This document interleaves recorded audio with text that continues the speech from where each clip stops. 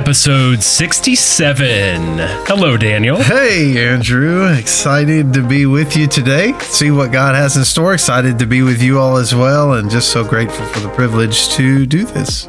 Yeah, excited to be with you all too. Thank you so much for listening.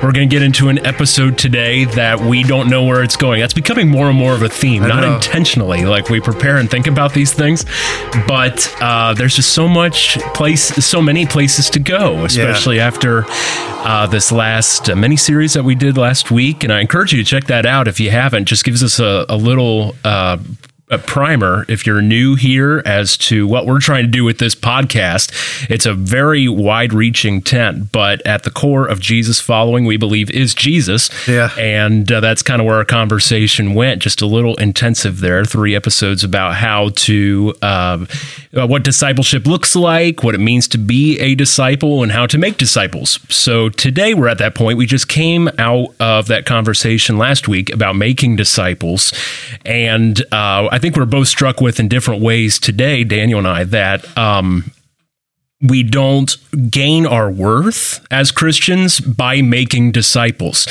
We're not saved to that task. We're not saved by grace, for instance, and then saved to the task of a law of making disciples. We're not saved by grace and then given, employed by Jesus. That's not the verbiage or picture that he uses at all. We become sons and daughters of God, and we're saved to life with him. So I think today is what we've been talking about this before we came on today, and in other areas, I think it's just hitting us differently. But just this idea of the gospel itself is big enough both to save us and to sanctify us.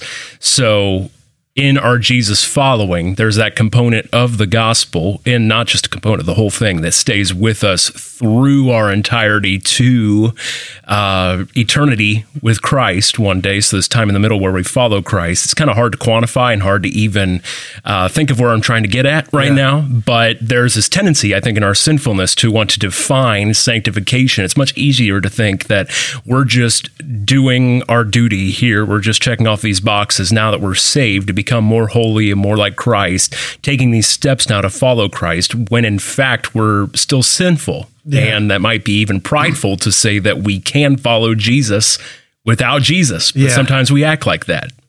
Yeah, I think, and we've been, it really is hard to hit the nail on the head when it comes to this and just be very definitive with it, because it comes in different forms and fashions, I think. But one, I guess a line we can kind of follow, I believe, is that, the Bible talks about Christ is our all and being enough, like you said, the gospel for salvation and also for sanctification. But what happens is this, and Paul seems to be very on guard against this, that we have this tendency as mankind to add our take in little by little into different areas and try to create a flavor all of our own that is on top of, outside of, in addition to Jesus and the gospel. And when we do that, we kind of build our own structure, and with the intent that the structure will stand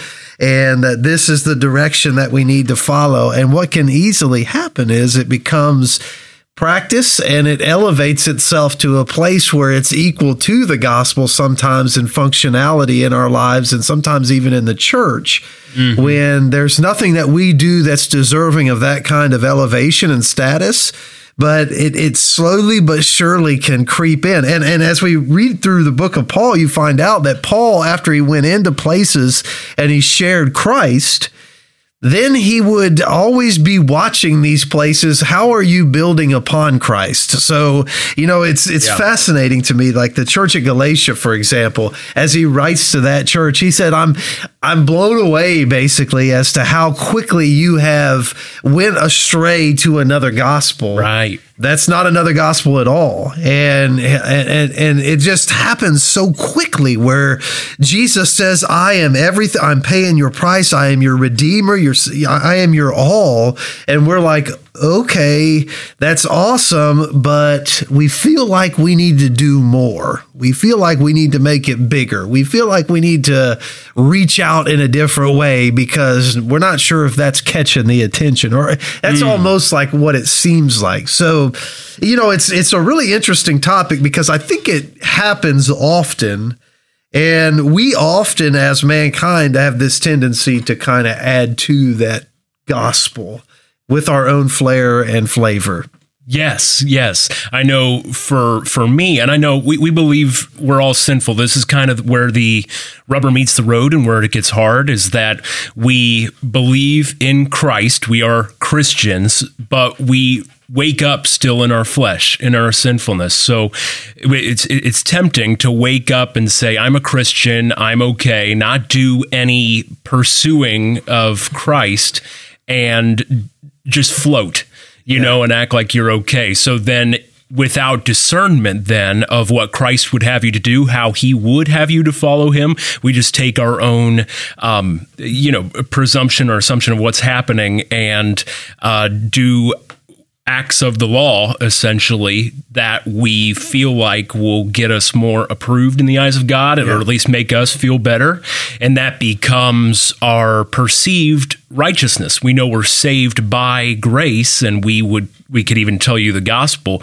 But in practice, I know in my life that oftentimes comes to me feeling farther from God or worse about myself whenever, I would sin, or even at this job, to put it, as a worship leader here, if a Sunday doesn't seem to be as enthusiastic, or people don't really seem into it, or we had a big blunder on stage or whatever, it's much easier to feel like, okay, that wasn't as pleasing to God. And that's not the right way to go about it. And that's not what Christ would have us for. And ultimately what we get to is when we treat it like that, then we do start to believe in a different gospel, to where we were once saved over here, but then now we're keeping God's favor by our works of righteousness. Yes, and that's and those things really, even on Sunday mornings, you and I feel it when the numbers are down, or when those things. Sometimes that plays a role in the way that you even, quote unquote, feel the Spirit moving, how you feel the service goes, and all those things are artificial. Like that doesn't matter. What matters is Christ, and what matters is his presence, regardless of what the outside circumstances may be. And I think that God has been teaching me this in different ways. I look at a story like Job, for example, and I see this picture of someone that all of a sudden runs into everything unexpected coming upon his life, or actually being taken away from his life all at one time.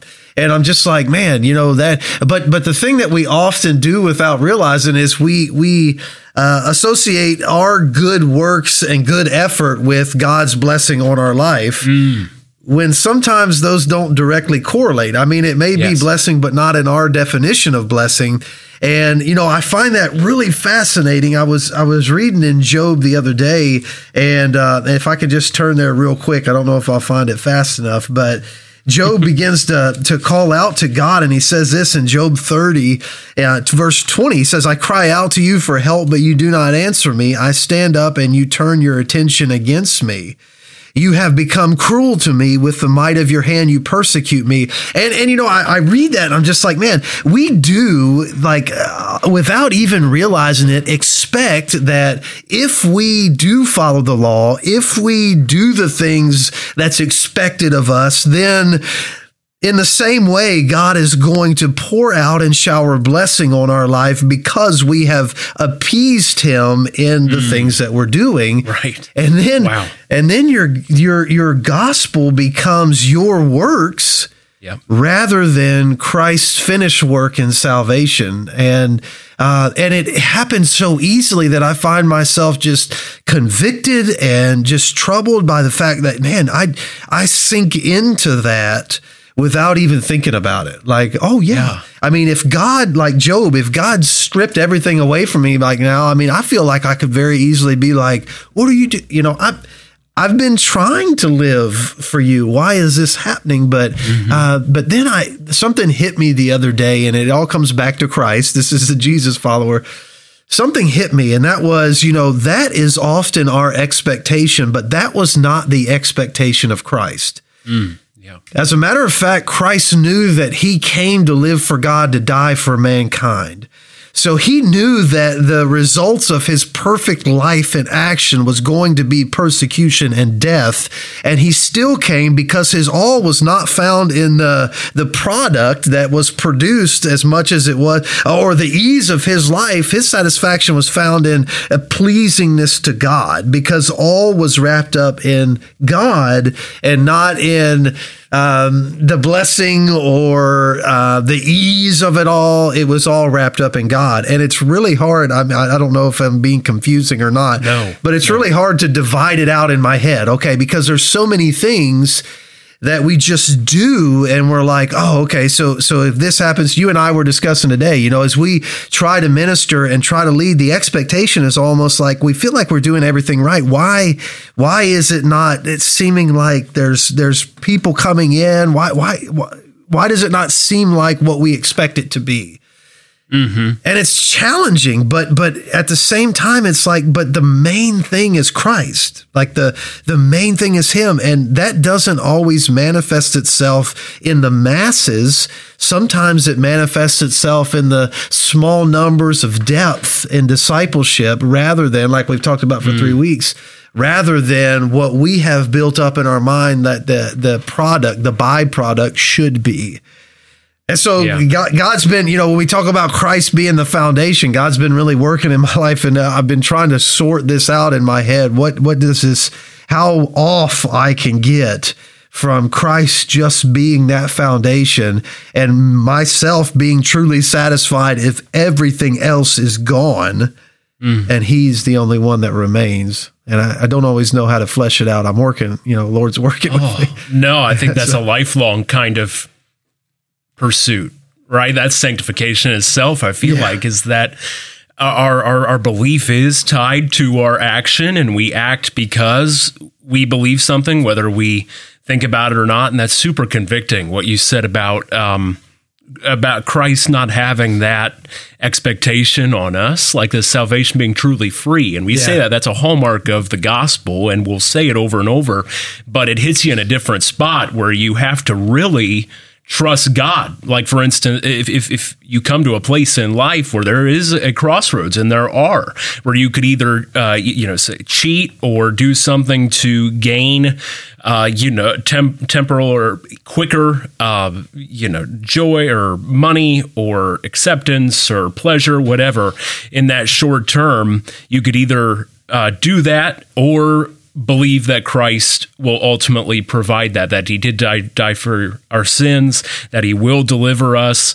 And that is the point then where our salvation becomes true. It's not, we're saved once, but we're also that sanctification. It's not just us doing the right thing. It's believing that that Christ is still enough for our salvation. And that's super convicting, because the one moment I know in in our lives that when Christ doesn't seem to deliver immediately, or when we're hurting or when we're suffering, my mind or flesh goes immediately to God's either not smart enough, he's not big enough, or he doesn't really get it. And I'm not naturally a very trusting person, and that oftentimes extends to God, whether I like to think it or not. And I think that's, true for a lot of us, because we are all born in a state of unbelief, and our flesh is in that state of unbelief, and that won't be taken away till glory. So it is crucial to get there, that our sin is a result of our unbelief in God, and is our unbelief in God, not just, bad things. Sorry about that. My phone went off. Bad thing, symptoms of, we'll just stop doing this or this, whatever, and then we'll be right with God, because that's not the, Christ died for that. We can't fix that. Yeah, and I think that when we are able to strip those things away, that will allow us to to really just emphasize Christ and him being enough and him being our all. But what tends to happen in my life, I think, and we were reading this last night in our Bible study, 1 Corinthians 3, Paul says in verse number 11, as he writes this, for no man can lay a foundation other than the one which is laid, which is Christ or Jesus Christ. And, on our Monday night group, Andrew led that, and we read through the book of Colossians. And it just goes hand in hand with something we read in Colossians, I think, if I can find it here quick. He says in verse number 16, it says, therefore, chapter 2, verse 16, therefore no one is to act as your judge in regard to food or drink or in respect to a festival or a new moon or Sabbath day, things which are mere shadow of what is to come, but the substance belongs to Christ. Let no one keep defrauding you of your prize by delighting in self-abasement and the worship of angels, taking his stand on visions he has seen, inflated without cause by his fleshly mind, and not holding fast to the head, which is Christ, from whom the entire body being supplied and held together by the joints and ligaments grows with a growth which is from God. And so what happens is that Christ is that foundation and that growth for ligaments and joints and the whole body as the head. If we don't keep him first and realize that he's enough, he ends up getting buried beneath all of our artificialized structure building that we take upon ourselves to be in charge of. And all of a sudden he gets pushed down and other things get put on top of it. And that's really what Paul was looking for when he went in. Like if someone came in and said, well, you have to follow the law and Christ, or you have to be circumcised and Christ. Paul's like rushing in. He's like, no, growth is only going to come as you realize that Christ is the beginning of that structure, and that the all in that structure, you're not going to produce fruit without Christ. And it was like every time, he was like a SWAT team or something. Every time he caught wind of something, he was like, all right, let's go. And he's like, we've got to strip this stuff away, because look at how quickly, even in here, Rolling Hills Baptist Church, where we're blessed to minister at, is, I don't know, like something like 50 years old or something like that. In this short span of time, look at how fast they tried to add things to the foundation of Christ that wasn't necessary. Yeah. So then we look at our established churches that have been going on for this many years, and then you have to ask yourself the question, how many of the things that we're doing are additives that instead of supporting the work of Christ have just hidden and buried the foundation of Christ far beneath, that we've got to strip away to get back to the solid foundation of Christ to then build again on what he would have us truly do. I mean, it's just my mind, the way that I think, but it's just been something the Spirit's been working on my heart about, And I feel like those things can sometimes be the exact same things done in different ways or with different intentions. Yeah. Like that's the weird thing about it, is that we're so quick in our sinfulness to build up these structures. We think in the church, policies, directives, things, all of these things. Ultimately, I believe because we don't believe that gospel ministry, that Christ is enough for what we do as a church. Yeah. Practically speaking. So we can have a, some sort of, not lesser tier, but a policy of a ministry that's not used very much. Even our personal life, we go to Facebook very easily before reading our Bible. We go to social media, the news before Scripture. We do all these things because ultimately we believe by our actions, it shows that we believe that those are more applicable, more powerful, more intriguing for our life than the Bible, than the gospel. In the same way, these policies at church, different details about things, while important, can get in the way when they become more time intensive. They take more of our attention than they need to, because we are focused on building up the structure Yeah. Instead of letting Christ drive the building of the structure because he's at the base of it. Yeah. And that's why, and I think a lot of it is, Holy Spirit driven. And that's why you don't really see that. And of course, it was early on in the church and it was already trying to happen, but you don't really see that in the life of Paul as much as you see him listening to the Spirit. So the Spirit said, go here. He went there. The Spirit said, no. And the Spirit's going to, as Jesus tells us, going to bring about things that Christ has spoken. So he's going to lead you in the way of Christ. And that's really what we need to be listening to instead of taking it upon ourselves to be the builders ourselves, apart from the leading of that Spirit, which oftentimes I think can happen. And so Paul, you don't see doing that kind of stuff. Why? Well, because he had the Holy Spirit. So he didn't go preach the gospel in places. And that's just crazy to us. But the Spirit said, now's not the time. That's not where I want you to go. You need to be over here. And so then he would go over here instead. And you see the directive given by God instead of created by man. And I think it can be two very different types of structures that we're talking about at that point, and two very different kinds of fruitfulness, one at which explodes in salvation and discipleship and church growth, and the other true church growth, and the other that can be finicky, non-committal, maybe not so solid in nature when it's all said and done. Yes, you're absolutely right.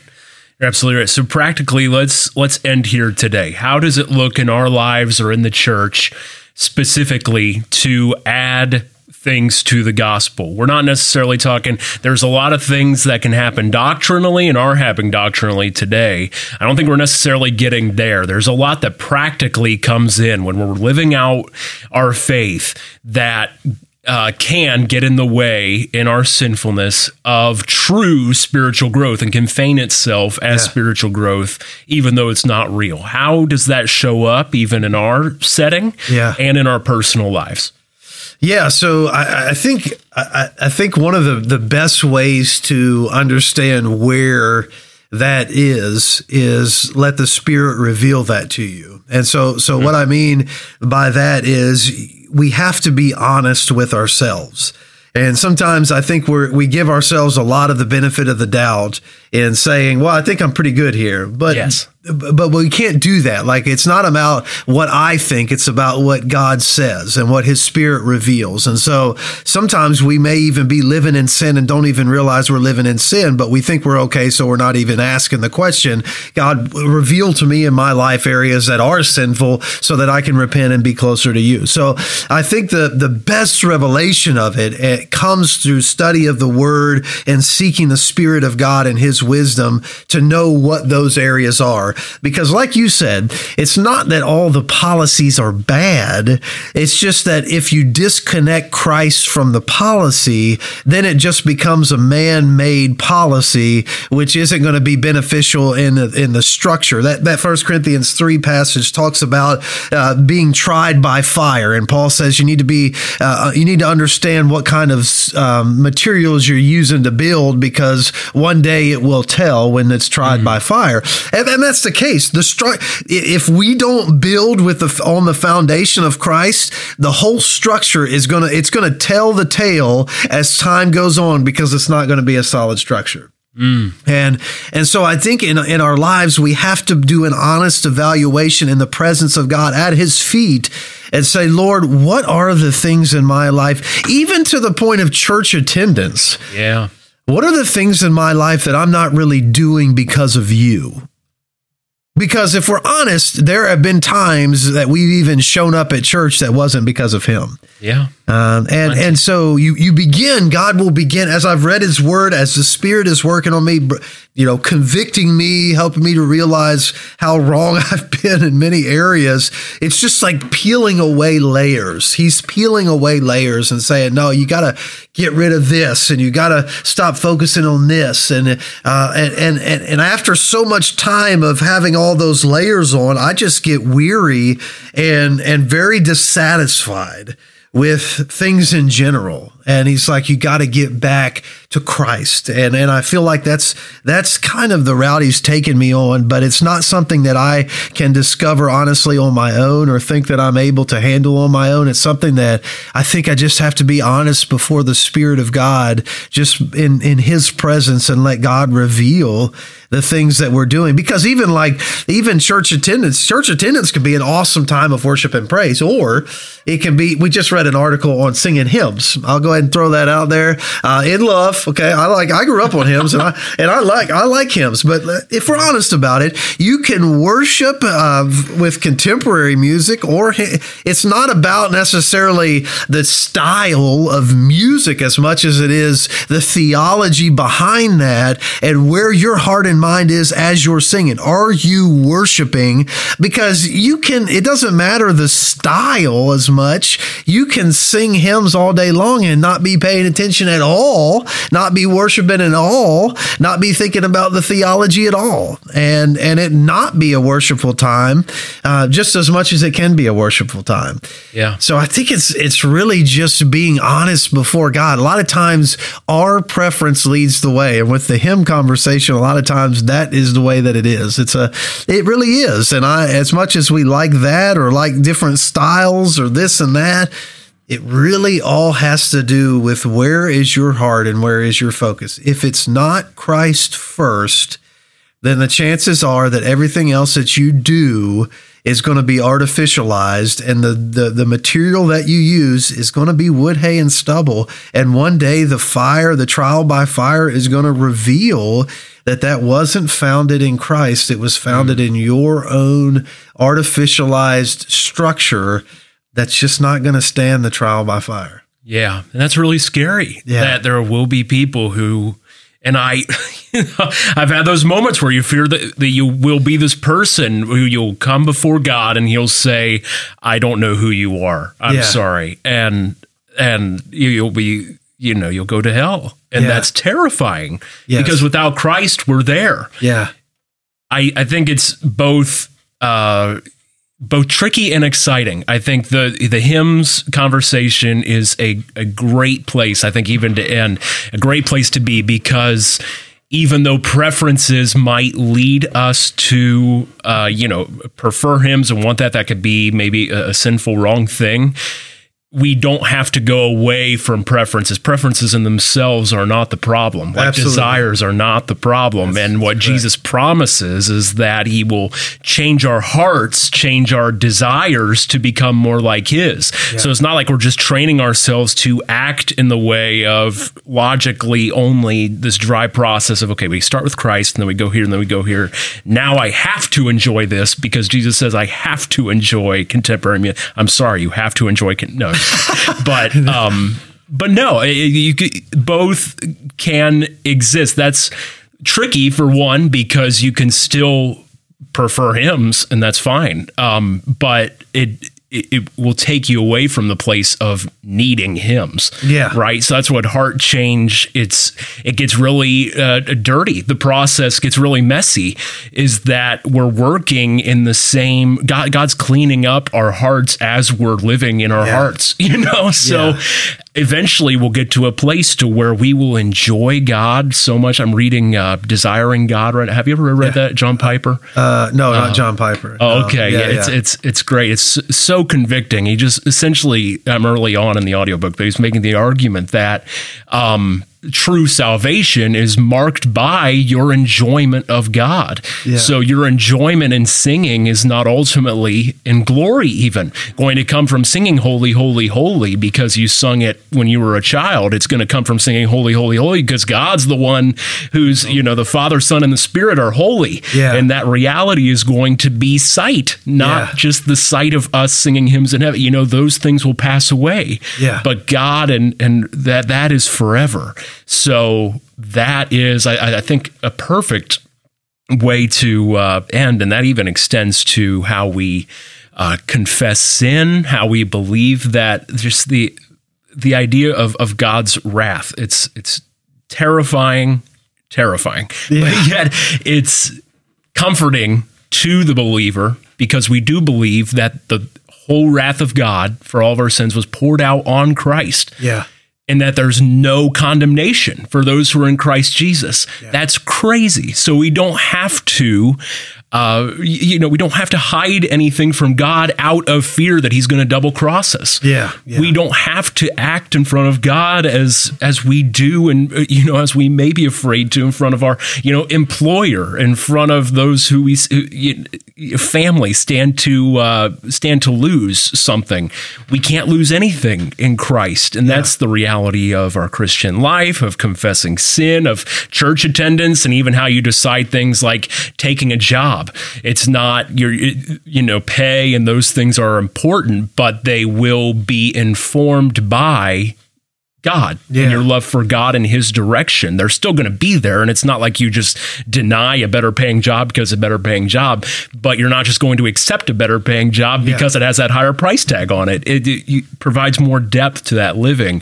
And I really appreciate that, just that application in the hymns discussion, is that it's not like we have to choose one or the other. Yeah. That will be informed by Christ, and ultimately in glory that will be our renewed body. And that's a great point, and a great way to close things down. Whether with the hymns specifically, there is great theology, and there's great theology can be in both. And the incredible thing is, I like both. And the privilege to worship, and in both arenas, the privilege to worship is what supersedes all. So we are privileged to be able to know the Almighty God that many of these songs was written about. And so as we think about it from that context, we can have our preference, but the main one is Him. And so as long as it is from the heart, with a worshipful mentality and spirit toward Him, because He is the emphasis of it all. And so regardless, if it's hymns, hymns are awesome. Let's worship Him with hymns. If it's contemporary, that's awesome too. Let's worship Him with just as long as at the end of the day, what we're doing is we're actually singing to Him, the only one that's worthy, and we're actually serving for Him, the only one that's worthy, and we're loving Him, the only one, so that it's all geared and found and wrapped up in Him, I think, is the key to it all.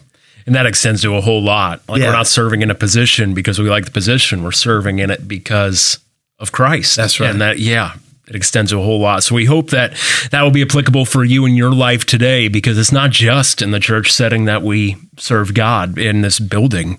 We are the church in our jobs and our lives together, in our homes as we gather and study the Word. We're always growing. So we pray you would, we hope you would reach out to us, email us in the description below. Tell us how this is applicable to you, something that we missed, snide remarks, whatever. We would love to discuss those. And we sincerely thank you for listening. And we'll look forward to next week. We'll figure out what we're talking about the day of. So we do. Always a shock. Always a shock, right. But I'm blessed by this conversation today. Me too. So, great. Thank you all for being here. Hope you have a great rest of the week, and we'll see you next time.